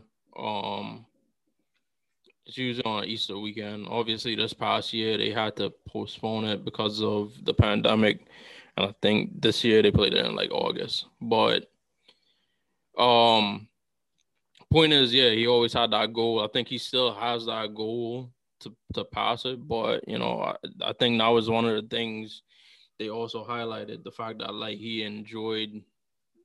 He's enjoying the game now. Like he never used to like fraternize with like the people he was like coupled with.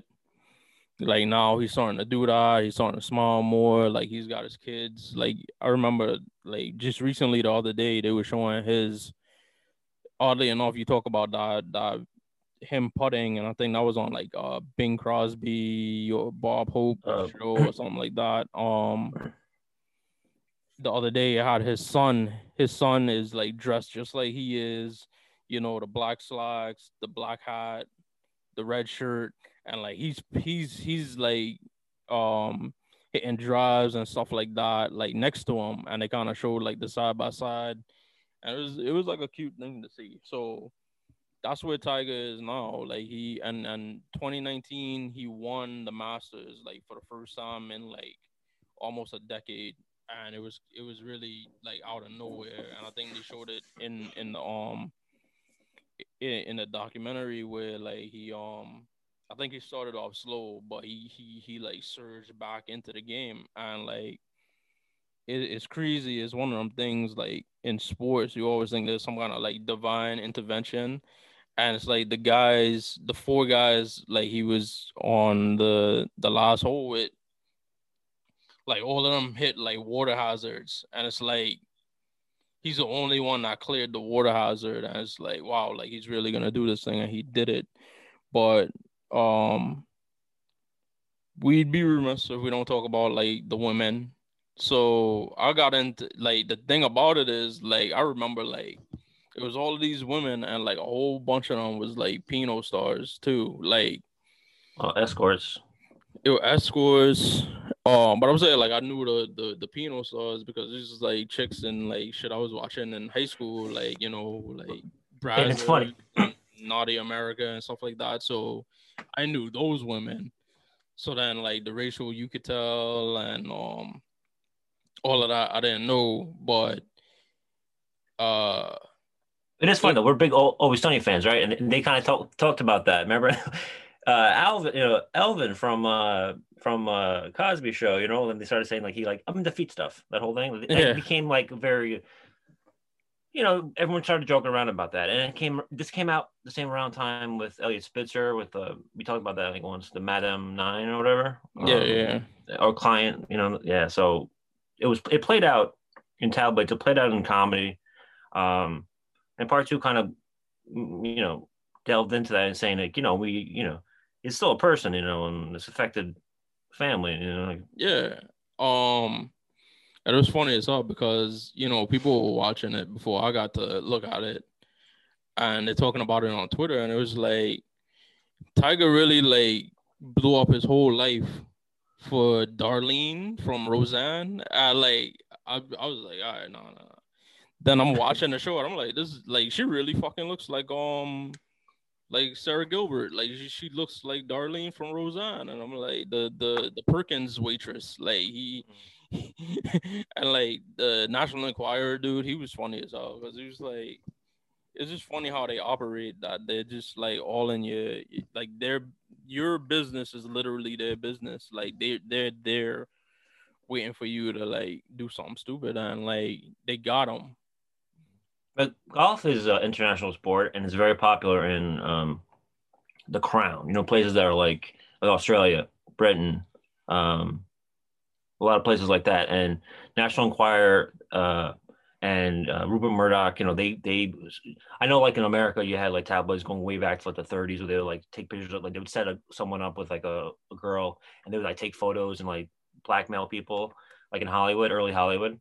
Um, Yeah. but like they made this into a billion-dollar industry, and then it came over to America more prominently when Rupert Murdoch came over here, like in the '80s with Fox and the Post and Fox News. And it's crazy, like those Yeah. stuff came out like periodically, and it's like today. I mean, well, I think they were kind of like getting off the ground when the whole Tiger scandal came out, but now today it's even bigger with like TMZ, where Mm, it's like with the internet, it's up like Kobe dying, right? I mm. remember like when Kobe passed away, which I think his Yeah, yeah, a year anniversary ago. is coming Yeah, up. this Um, week, 22nd. like I just remember the day the first people I put it out is TMZ because they always, I mean, they actually did it just a couple weeks ago with Tanya Roberts from That 70s Show Mm, and A View to a Bond. Kill. Like, I mean, eventually she ended up dying like a day later, but they kind of like prematurely put out this information. I didn't believe it, but they're so like it's so instantaneous. Like you can't be caught like slipping. Mm. Like And once that sentence out there, they're like hounds. Like they gotta find stuff.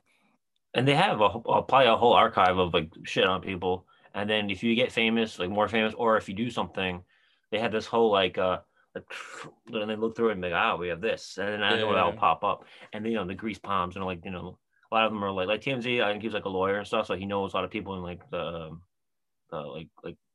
police, like a lot of people like that, like legal hookups. So yeah, it's like crazy. Um, what else about the well, and then I I'm mean, thinking about the whole Vegas trips again. Like you would party with like Michael Jordan, Barkley. Like these are like that's a crazy little crew right there. the goat. I mean, Yeah. who can you learn from? Yeah. Be because Tiger Woods was like he's the Michael Jordan of golf. Hmm. Like there's nobody with that kind of like following, no that not that type of like influence on the game as Tiger Woods had. I think like that. I think and it's funny because like we're gonna before we wrap it up, we're gonna get into the race thing. But I think Mm. that's what happened with golf. Like golf was always like this old white guy sport, and then you got this young black. Like he's I know he came out with like Cablinasian, blah blah blah blah blah. Ablasian. But listen, motherfucker, like America will tell you what you are, and they definitely told him what he was. So you got this black man, that's what he was, coming into golf and just dominating. And whereas like think of how like hockey is reported on Sports Center. It's like yeah, they'll show a highlight here or there, but that's probably how golf was before. Like they had like a golf highlight here, golf highlight there. They probably didn't even have like golf analysts on the show talking. But now you got like a Tiger Woods in here and his, your leading Sports Center talking about Tiger Woods. He's on the 18th hole of Augusta. Like we're gonna spend 10 minutes on this. We're gonna talk to all these different people. Da, da, da. And so you brought in that attention to the sport that wasn't there before, and it was undeniable. And I think that's why he was accepted into it. But I think that's the same reason why when his downfall happened, like they also started treating him like he was like a child. Like I don't know how you felt about it, but the part because I didn't recall our part where his I mean not him, but the CEO or the chairman of like Augusta, um, where the Masters is being held, like he basically like scolded him like he was a little boy. And when you're talking about Tiger Woods, he was like a grown ass, like 30 something year old man at that point. And he's talking to him, he's talking about him like he's a child. and it was like the most racist shit. I was just waiting for him to say like, you know what, like back in our day, like we used to like we would string somebody up like that. Like it sounded like his whole thing. It sounded like that's where he was going, and I think the part about it too that pissed a lot of people off, especially white people and fans of golf, is like the fact that literally all of these women were like white women. Like it's if like some of them were black, some of them were white. I think like nobody would have gave it as much steam. But the fact that like he's married to this European supermodel looking blonde, and he's cheating on her with all of these blondes, all of these brunettes, but all of them are white.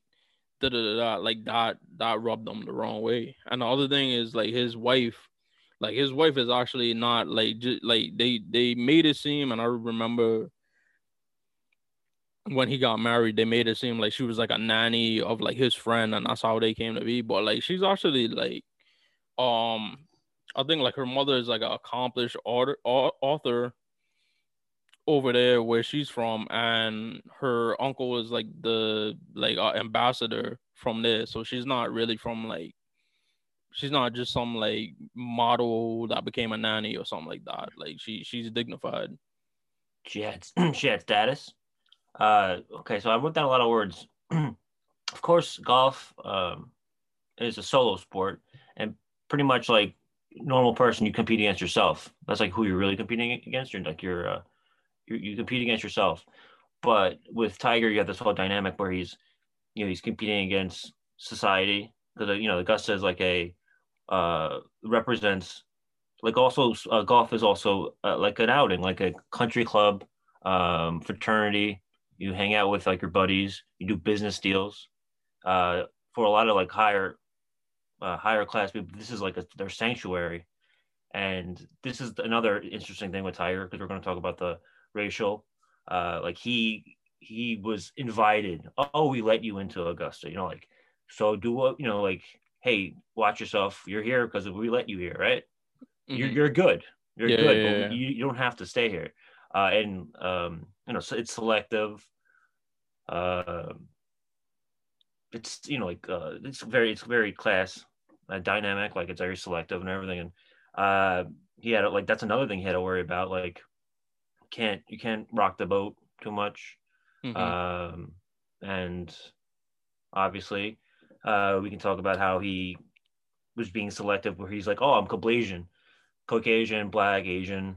Um, and you can obviously speak to this more. Like you can't pick. America just want to decide. Oh no, you're a black guy. Like that. That's kind of another thing that they were like presenting in this docu. And they show a clip of Wanda Sykes.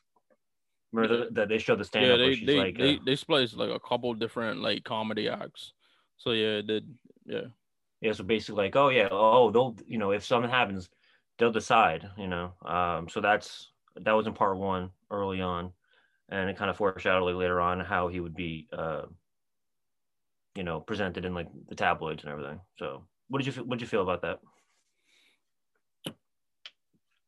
Like I mean, he got that DUI arrest in 2017, and then bounced back to win Augusta. Like I said, 2 years after that, and even then, it kind of like all of his incidents. Like I think I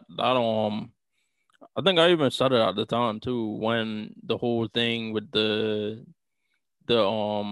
crashing his car into the tree, and the wife, beating the car or breaking the glasses with the golf club stuff. I was like, oh, well, Tiger, you a black man now. But I think his father's family, his father's friend, I can't remember his name, but he was like the black guy. Like his one quote was my one main takeaway from the whole thing, because he put it so like he made it so clear in America, not even really even America, but just like the world in general, it's like this crab barrel, And you know how people talk about crabs. Once one climbs to the top of the barrel, somebody's there to like, they're gonna try Play to down. pull you down. Yeah, and like he was talking about how the same people that watched him rise to the heights of being like the greatest golfer in the world, they were the same people that wanted to keep him down when his whole infidelity stuff came out. They tried to keep him down, and then when he rose back up, guess what? Now they're rooting for him again. Um, but you know, I was just how it is, and it's unfortunate that like he had to live the life like that. But I think like now that he grew up to see his father as what he was, and now that he's a father, and I think the body, the different injuries to his body, and then the controversial stuff, DUI, um the infidelity, stuff like that. I think now that he's gotten a second chance where he could just be, because when golf comes on now, like you got all of these different people. You got your Rory McIlroy, who's like one of my favorite golfers. You got Dustin Johnson. I can't really name them off the top of my head right now. I'm a little tired, but you got all these different people where Tiger's kind of like one of the guys, and like if he does win, it's like a big deal, and that's cool. And I think like the takeaway now is that like now with his daughter and his younger son, and it looks like his younger son wants to be in the golf game. Now he could probably take a different approach. Now knowing how his parents dealt with him and the different demons that kind of like took over his life when he became a famous golfer. Now he could be more of a positive influence to his son. And one of the things he said was in one of the clips from like an interview he had, I think when he started coming back, they asked him, it was like, how are you gonna deal with this with your kids? And he's like, well, listen, it's obviously gonna be everywhere. It ain't that hard to look up. You can just look up on his Wikipedia page, and you can see his whole history. So he said, it's gonna be a tough conversation, but it's gonna be a conversation to be had with his kids. So I think he understands the part about the part about of the maturity aspect of it.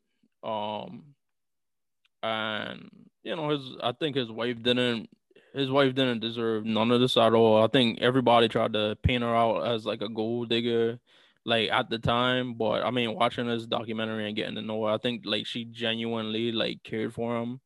She had two kids with him, blah blah blah, and then, like she was sitting there waiting for him to like fuck up.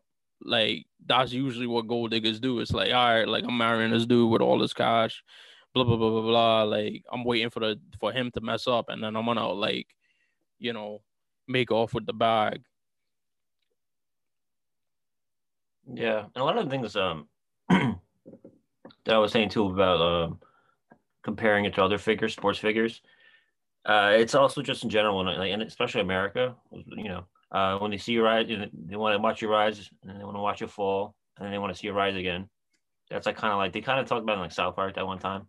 But even with like I see Mike Tyson where he had the rise, and then like he got turned into like a heel character, and then in the last like 10 years he's had like a his comeback. Now he's more open to. He talks about all the things that he used to talk about, that he used to do, and he's more open. He's like, he's emotional. He had his one man show, and now you're saying how Atari is like he's being more vocal now, being more open about, uh, less protective, and I guess almost like humanizing him. Like people are, that's what they want to see, like in our society now. There's another golfer too, John Daly. You've heard of him, right? Yeah, yeah. He was like the alcoholic, and um, he was on like a lot of the HBO sports stuff where like he was like living in like a van and stuff like that, and he had to come back for a while, and then, so it's kind of like it's just this theme that runs in sports and just like celebrities and public figures. That's like kind of how it goes now. So yeah, and I mean a lot of the interviews they had in the with the women. Oh man, I wish there was a 3-part documentary on me about saying I was a god in bed. Like I'm a mere mortal. I can't be in bed with you. How is any other man gonna compare to you? Remember she was saying that? That's pretty wild. But yeah. Any other final thoughts about the I'm getting into that. Yeah. I'm just do the final thoughts. All right, final thoughts. For episode 36. This week we wrap it up. Basically, we're saying we had the inauguration. Yet I still see on the news people refusing to admit like the election, was fair and everything. I think I just saw Rand Paul was saying, "Oh no, I'm not gonna say it wasn't stolen," like things like that. Like it's still going on, and it's still lingering. And I think I said this over the last few weeks that ever since the election that it's going to keep going on. And even though Trump is like off social media, he's still like getting his word out there, and it's just the toxic shit is still coming out through other outlets because everyone else is like infected already. Figuratively. Yeah, it was a special thing to watch. I didn't really get to watch it live. I just watched the clips.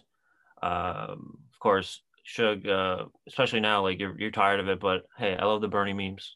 Makes me feel good. Makes me feel real good. But yeah, I mean, it's gonna keep going on. We always talk about the first 100 days. The first like 100 minutes, they're already trying to do stuff on Wednesday, So we'll just see what keeps going on with that. We got the new show to watch now, Bachelor. Gonna keep going on. I think this is gonna be a long season. This might go on for a few months, longer than the normal typical one. So we have plenty more ups and downs, and the new ladies that might come in, and they'll be interesting to watch. Keep going with that because I love reality TV shows. We also talked about Tiger, the documentary, the 2-part documentary. I talked about a lot of things. A lot of the themes have to do with a lot of other sports figures that I like growing up. I bring up, we talked about Jordan, and like he had a whole tabloid and salacious things going on. But you still remember Jordan as like, one of the greatest of all time. I think Tiger's also going to be still remembered in that way, despite all the negative and like the sleaze that they try to throw in, like the mud they try to throw at him and everything. So I like that they keep making these documentaries. HBO is doing a good job with that. They have all this footage, they have all this stuff from the HBO Sports. So and like Shogi mentioned how we're not watching a documentary about like Babe Ruth. We're watching a documentary about someone who we watch on TV growing up and to this day. And now it's like weird that they're making like a CC one. Even the Jordan one, I remember watching all that stuff like it was yesterday. So that's always interesting. And we'll see what keeps going on with more of these documentaries. More sports figures. We're going to see them get more put in a spotlight where you humanize them and break down things that we grew up on. And now we'll see like a 2020 perspective on it. And it's always interesting to see. Yeah. It was like, I'm a weird dude. Like when I watch movies, I have like this habit. I'll go on like IMDb and look at like the trivia from the movie. Or I'll go to or when there's like a new champion crowned in like a sport or something like that, like I'll go on Wikipedia and look at them and say like look to see champion and stuff like that. So one of the first things I did as soon as like the inauguration was over, just hop on Wikipedia and looked up United States, President of the United States, and I said Joe Biden. Because it's always been weird as hell. Like when you look it up and it'd be like President Donald J. Trump, and it's like I can't believe like this shit is like reality. And then going to Vice President of the United States, and it's Kamala Harris, and just like it's real now. But you know what else is real? The hard work that we got to get into. And President Biden, he actually pushed a lot of executive orders his first day, a lot of shit that was like undoing a lot of the nonsense like Trump was doing. And then I just heard today the Dr. Burks, who was part of his team, like she said like she made graphs and data and gave him data and stuff like that for his people to make graphs. And then when they would go out and do the press conferences, like he'd put up like whole different graphs. Like it's just astonishing the depths that this man had done, the things this man has done to basically kind of like, put mud on the wheels or to steer this country into mud. And now we're trying to like back out of it. Even Dr. Fauci, like he came out, he's smiling and stuff doing like cartwheels. that. Doing cartwheels. Yeah, and then people are like, oh, like, it wasn't a nonpartisan, like, oh, like he just was like anti-Trump, blah blah blah blah blah. But I'm sitting there and I'm like, yo, like, think about this. The amount of conversations he's had with Donald Trump in private about these things, and Trump's like a denier. Trump's not wearing masks until like later on. Trump gets COVID. All of this stuff, like, think of how many times like he's had to talk to this man, and it's like talking to a wall.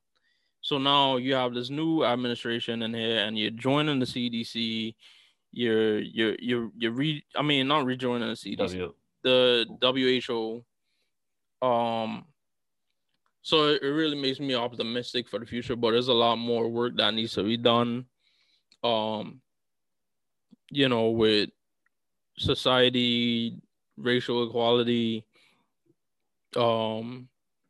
sexual equality for the LGBT and stuff like that. So it's a whole lot of work that's gotta go into that. And we rejoin the Paris agreement, accord. Paris Agreement. Mm-hmm.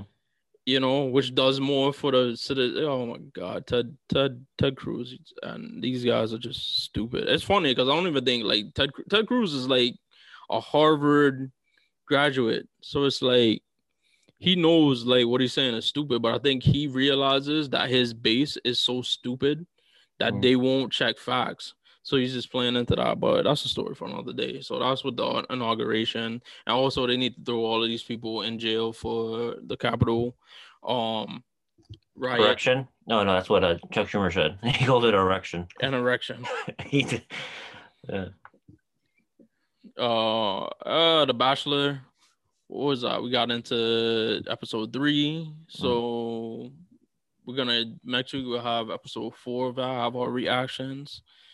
I'm in the middle of a move, so I'm gonna try to get that in as soon as possible. It shouldn't be a problem though. But yeah, I'm excited. I like the group of girls that are left. And I'm excited because it seems like I'm starting to. It's cool. Like I hate to beat a dead horse, but it's cool that like for something that's been on for 20 years that I couldn't take part of, but people enjoyed. Like now I'm watching it and I could see why you can enjoy it.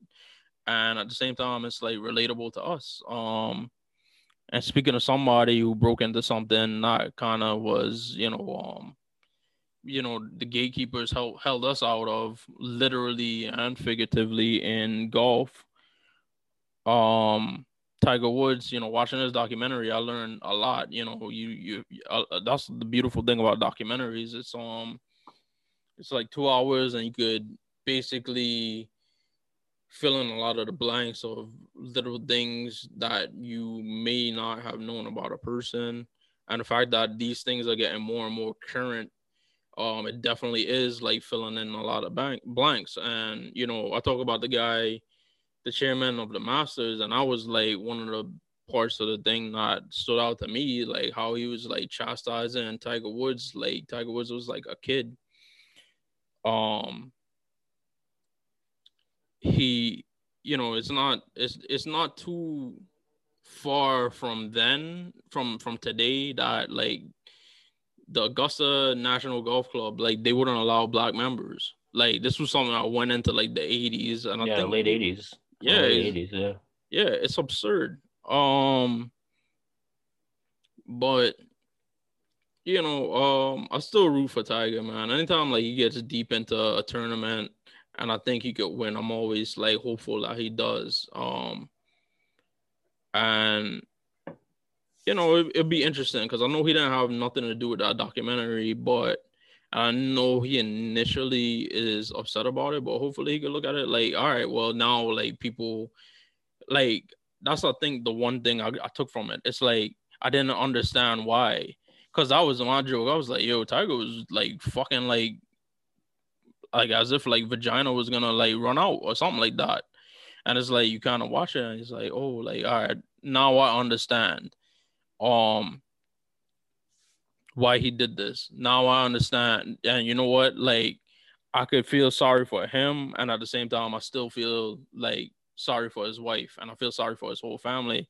And another thing I didn't mention in that thing, like he had to apologize to the world, and that's another thing the family friend said. He was like, he didn't have to apologize to none of them. Like that was between him, his wife, and his kids.